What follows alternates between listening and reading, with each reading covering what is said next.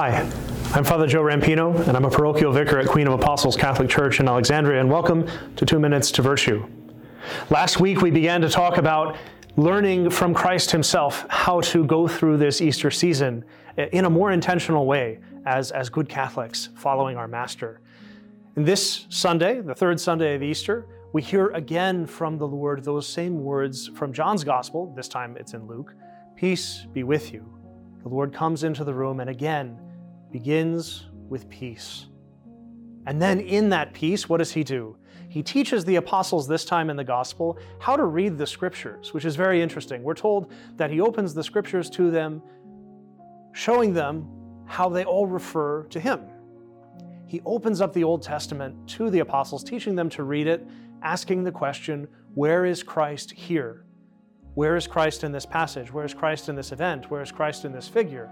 The answer is Christ is behind everything in the Old Testament.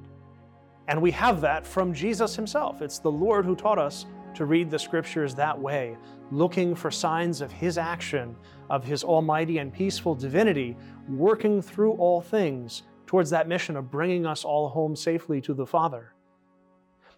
It's a good practice for us to learn to read the Scriptures this way as well. So often we can go to a passage of either the Gospels or the Old Testament and read it looking for a lesson, looking for some kind of a moral, some kind of a practical takeaway, and that's all fine and good. But it's not really how Christ teaches us to read the Scriptures first.